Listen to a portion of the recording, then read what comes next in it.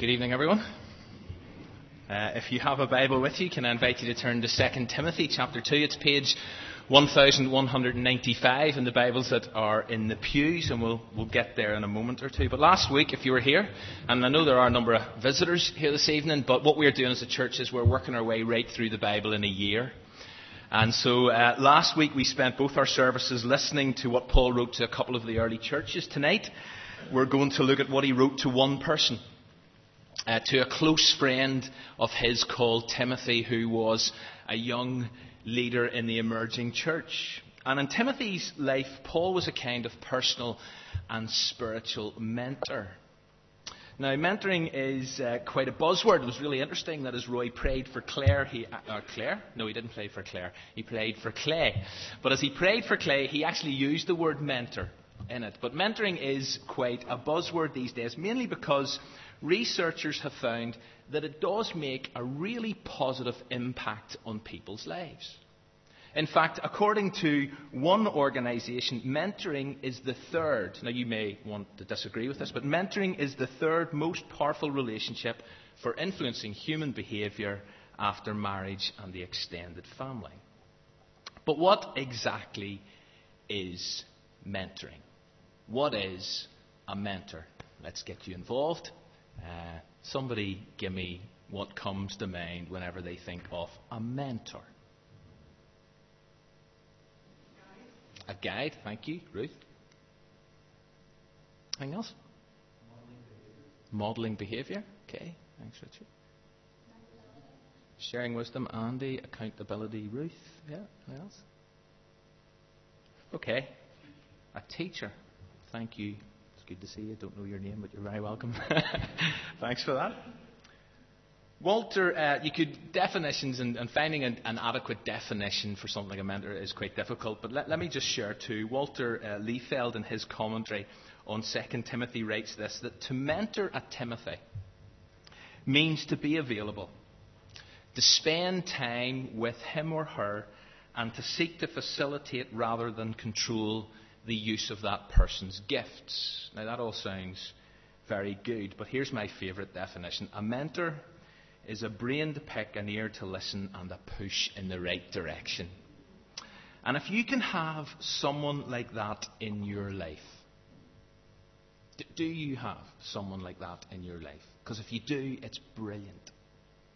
And if you can be that type of person for someone else, then that's really exciting and actually a privilege. During the week, we came across this new resource from the Church Pastoral Aid Society called Mentoring Matters. We have sent for a copy of it. And it's all about setting up a church-based mentoring scheme. Actually looking at what are the distinctives of Christian mentoring and how can it be used as a tool for discipleship and the development of leaders. And so hopefully, or you may hear more about that in the new year. But in Timothy's life, Paul was a brain to pick, an ear to listen, and a push in the right direction. And as he speaks into Timothy's life, Paul begins with a familiar phrase. And if you were here last Sunday morning, you should recognise this phrase. It's there in verse 1 of 2 Timothy chapter 2, and it's this: be strong. You see, clearly to live the Christian life, you need to be. You need to be strong. That was Paul's perspective, and I reckon that's how most of us see it. But the critical dimension of this much-needed strength lies in its source. So, again, get you involved. If you were here last Sunday morning, Ephesians chapter 6, be strong. What's the next little phrase that Paul uses? Be strong what? In the Lord and in his mighty power. Thanks, Jenny. Here we find this phrase: be strong in the grace that is in Christ Jesus. You see, the strength that we desperately need to live this life is not found in ourselves. We constantly need to look beyond ourselves and draw strength that is available to us in Christ, in the grace that is in Christ Jesus. Well, what does that phrase mean? The grace that is in Christ Jesus? Well, for me, it's a kind of catch-all phrase for everything that God offers to infuse into our lives. Can I say that again? That's for me what one of the definitions of that phrase. A kind of catch-all phrase for everything that God offers to infuse into our lives. You see, Timothy felt pretty weak most of the time. We know that, as I'm sure many of us do. He was quite a timid character. And therefore, he constantly needed to be encouraged. Be strong, Timothy. And he needed to be reminded not to grit his teeth, not to flex his muscles, but to find strength where? In God's resources. Now, what Paul then goes on to say to his young protege in chapter 2 is packed with content. I am not going to offer you an exposition of 2 Timothy chapter 2. But what I want to do is I want to look at a picture. A picture that Paul paints, a bit of a portrait of what a Christian worker and a Christian minister should look like and what they should be like. And he does this using a whole variety of words and images. Now, before anyone is tempted to switch off because you think, well, hold on a minute, that's not how I see myself, a Christian worker or a Christian minister, let me suggest that there's something in this for all of us.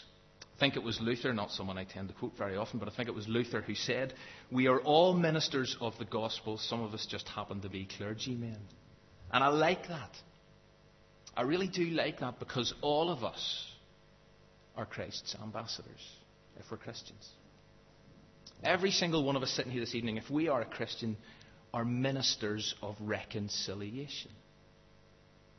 Every single one of us, if we are a Christian, has been called, commissioned to go and preach the gospel and make disciples of all nations. And so this picture that I'm about to attempt to paint for you, I believe, is relevant for every single person here this evening who claims to live in God, who claims to walk as Christ walked. So, let's, before we paint the picture, take time to read the chapter. See if you can pick out 6 specific and very vivid metaphors and images that Paul uses. 3 are images he's used before, and 3 are relatively new. And as we often do here at Windsor, let's stand for the public reading of God's Word. 2 Timothy chapter 2, starting at verse 1. You then, my son, be strong in the grace that is in Christ Jesus. And the things you have heard me say in the presence of many witnesses, entrust to reliable men who will also be qualified to teach others. Endure hardship with us like a good soldier of Christ Jesus. No one serving as a soldier gets involved in civilian affairs. He wants to please his commanding officer. Similarly, if anyone competes as an athlete, he does not receive the victor's crown unless he competes according to the rules. The hard-working farmer should be the first to receive the share of the crops. Reflect on what I am saying, for the Lord will give you insight into all this. Remember Jesus Christ, raised from the dead, descended from David. Jump down to verse 15. Do your best to present yourself to God as one approved, a workman who does not need to be ashamed and who handles correctly the word of truth. Avoid godless chatter, because those who indulge in it will become more and more ungodly. Their teaching will spread like gangrene. Among them are those who have wandered away from the truth. They say that the resurrection has already taken place, and they destroy the faith of some. Nevertheless, God's solid foundation stands firm, sealed with the inscription, the Lord knows who are his. And everyone who confesses the name of the Lord must turn away from wickedness. In a large house there are articles not only of gold and silver, but also of wood and clay. Some are for noble purposes, some for ignoble. If a man cleanses himself from the latter, he will be an instrument for noble purposes, made holy, useful to the master, and prepared to do any good work. Flee the evil desires of youth, and pursue righteousness, faith, love, and peace, along with all those who call on the Lord out of a pure heart. Don't have anything to do with foolish and stupid arguments, because you know they produce quarrels. And the Lord's servant must not quarrel. Instead, he must be kind to everyone, able to teach and not resentful. Those who oppose him he must gently instruct, in the hope that God will grant them repentance, leading them to a knowledge of the truth, and that they will come to their senses and escape from the trap of the devil who has taken them captive to do his will. Grab a seat. Here's what I want you to do.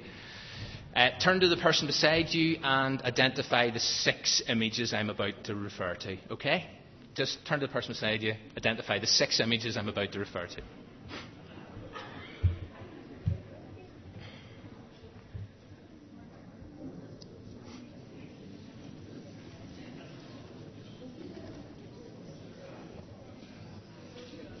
Okay, got them?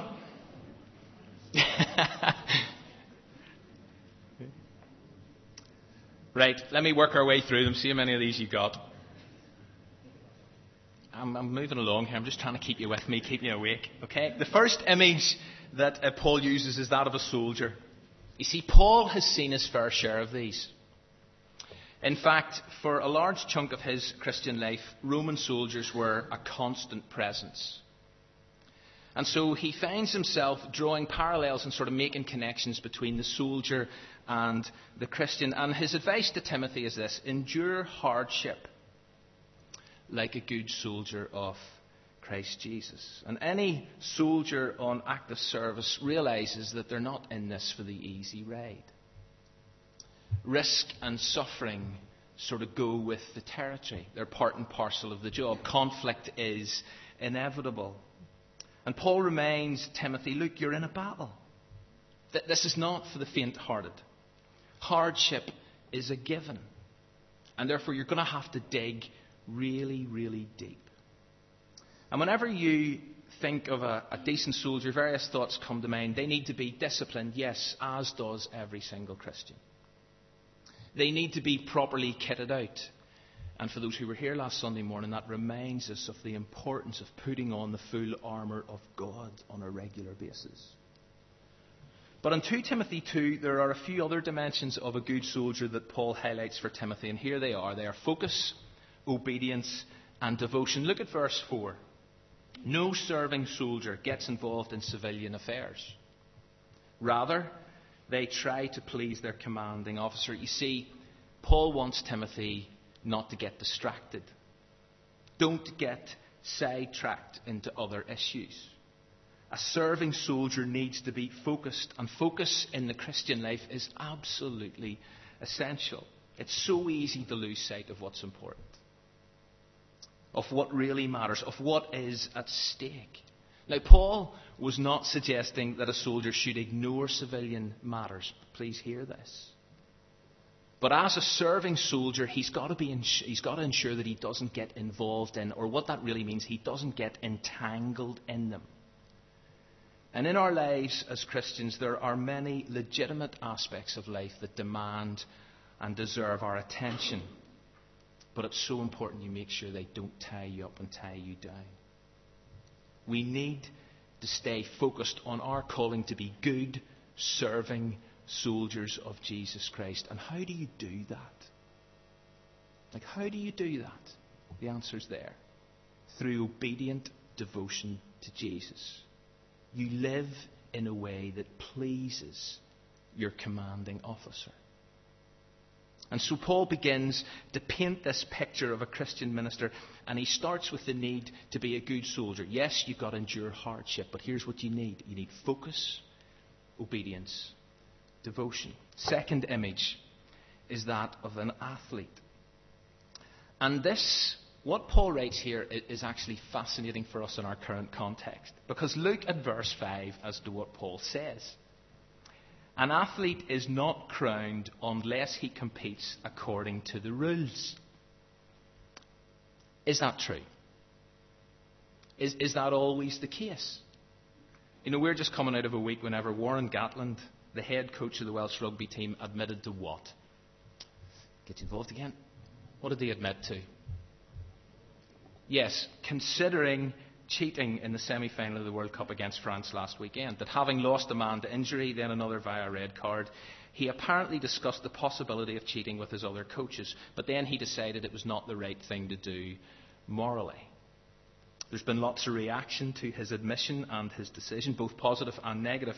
But the idea that cheats never win is simply not true. Clearly some have followed through with that thought, and some have got away with it. And as we approach another Olympic Games, drug testing will once again be needed to help address the increasing problem of competitors taking illegal performance-enhancing drugs, which is seen as a gross form of cheating. But in Paul's world, no athlete was crowned unless he competed according to the rules. Sadly, in our world, that's not always the case. Cheats can win. Cheats do win. And therefore, Paul's teaching here jars with us a bit. Challenges, I suggest. Because Paul stressed that only those who keep the rules receive the praise. No rules, no wreath was the order of the day. And that's kind of the way it should be. And what Paul was emphasizing to Timothy and to each of us is this, that like athletes, we are to run the Christian race lawfully. We're to stick to the rules. We're to keep the rules. And we're to obey God's moral laws. Now, some people might begin to react to that. I'll guarantee you there are some who will react to that. Because you'll say, hang on a minute, David, surely we're not under law. Which at one level is absolutely true in terms of our salvation. It's because of Jesus that we are rescued, not because of our ability or otherwise to keep a whole bunch of rules and regulations. But as Christians, the law then acts as a guide to our conduct. It provides a framework for life. These rules, if that's what you want to call them, help you to get the most out of life. And if we run with that in mind, if we stick to God's rules, then it seems that we will win the praise. And so as the picture builds and more colour gets added, Paul urges Timothy to be a good soldier and a law-abiding athlete. Third image is of a farmer. Now, I know next to nothing about farming, but I do know a few farmers. And the one thing that characterises or stands out of each one that I know is their absolute commitment to hard work. They rarely stop, those who I know. In all kinds of weather, they're out there putting in long hours. There's no pain, no gain seems to be the mentality. They know that if they're going to work the land and or look after their livestock, well then they're going to have to roll up their sleeves and get stuck in. And therefore, it's only right, as Paul says, that the hard-working farmer should be the first to receive the share of the crops. They deserve it. After all, the harvest, by and large, is down to their toil and their perseverance. And amongst other things, what Paul is doing here with Timothy, he's saying, listen, Timothy, Christian ministry, Christian service is hard work. Really is. And it requires commitment and it requires a willingness to invest time and energy. And again, I'm not sure how you react to that. Should we see ministry as hard work? We live in a society and a culture that increasingly wants quick results with a minimum of effort. And yet deep down we all know, yes, but hard work pays off. It makes a significant difference. And Paul wants to stress that value with his young mentoree. Hard work, Timothy, is what is required in ministering for the gospel. And so as this picture fills out, we see a good soldier who serves to please, a law-abiding, rule-keeping athlete who wins the prize, and a hard-working farmer who gets results. But Paul then injects a piece of advice at this point. A great piece of advice that's so helpful as you engage with Scripture. Look at verse 7. He says this: reflect on what I'm saying, for the Lord will give you insight into all this. You see, it's absolutely vital, folks, that we don't kind of just come here and listen to what might be described as a nice wee word, or read text on a page. It's so important that we take time to reflect, to meditate, to allow this to actually filter through our thinking. And as we do that, it seems that God provides the necessary insight. And so, in a sense, what I'm encouraging you to do, even with what we've done so far, is to take those first 6 verses away with you this week, even those first 3 images, and mull them over a bit more. Create moments of contemplation. Give God space and time to reveal further understanding, because according to God's Word, this is what happens when you do. Now, I want to leave the next bit for a moment and jump forward to verse 14, because in the second half of the chapter, Paul provides 3 more images to consider. I'm not sure if you got these. I'm sure you did. So we've had a soldier, an athlete, a farmer. Verse 15, Paul refers to a workman. And the key tool that is at his disposal as he constructs a life and serves others is the Word of God, or the Word of truth. And Paul urges Timothy, listen, you've got to handle it correctly. And there's been lots of discussion about what exactly that means. But the challenge for us, I believe, is to be true to Scripture. That's what I'm taking out of it. To be people of this book. People who care about understanding it properly. People who long to speak it clearly and directly into the lives of others. And you see, just as a good workman uses tools to shape and to form and to fashion, so we can and should use God's Word to reconstruct, to remodel, to rework, to refurbish our lives. And whenever we use God's Word in that way, in other words, whenever we handle it correctly, then I believe we present ourselves to God as one who is approved, as one who pleases God, and then we've got nothing to be ashamed of, to pick up Paul's language. Paul wanted Timothy to be a workman immersed in, committed to God's words. And so the picture builds. And then the next image is of a clean vessel. And there's a change in imagery here, and you kind of, or at least where I've taken this from, is probably better seen in the King James translation of the Bible. And Paul uses an object this time rather than a person, so to speak. But wrapped up in this reference to a cleansed vessel is a call to holiness.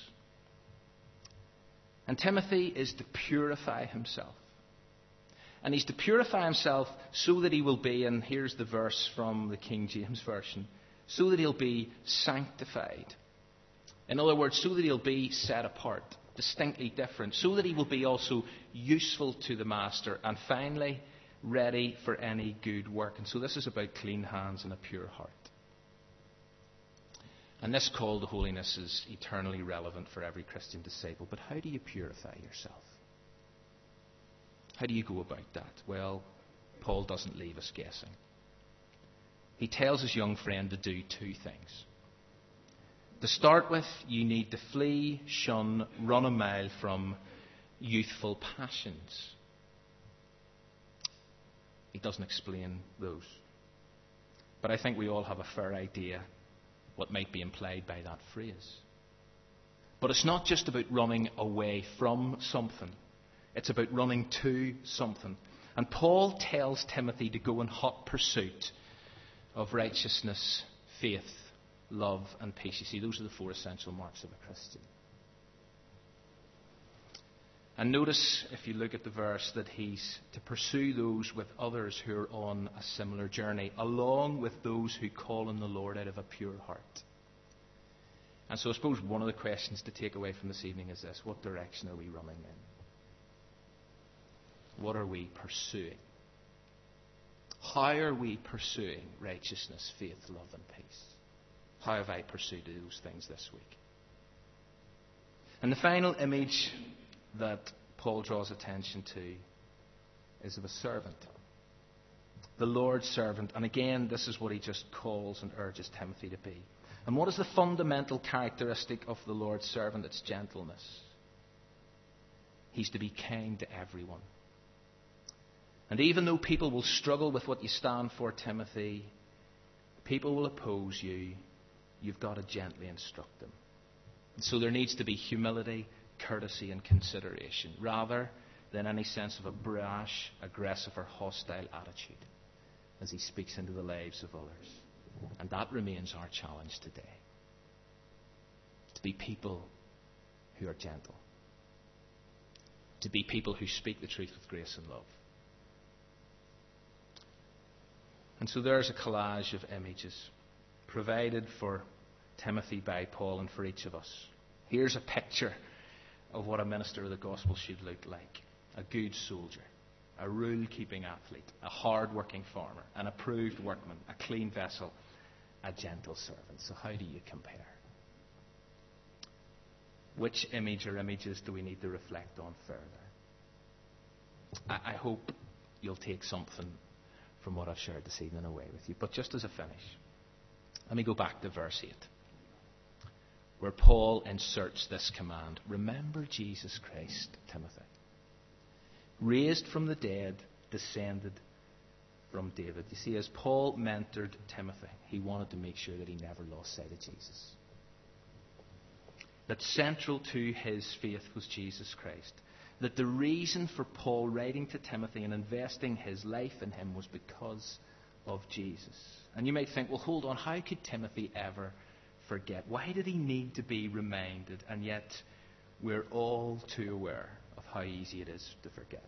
That human memory can be notoriously fickle, especially regarding those things that should never be forgotten. And so Paul encourages Timothy in the midst of all this instruction on how to live to remember who Jesus was. A descendant of King David, there's a reference to his birth, his humanity, and his rule. And as the one who rose again, a reference to his death and his resurrection. And so as he seeks to be these 6 things, Paul says, Ian, as you go about that, remember Jesus. Remember Jesus and the grace that you find in him that enables you to be strong. And you know one of the ways to ensure that we remember Jesus? It's in what we're about to do now.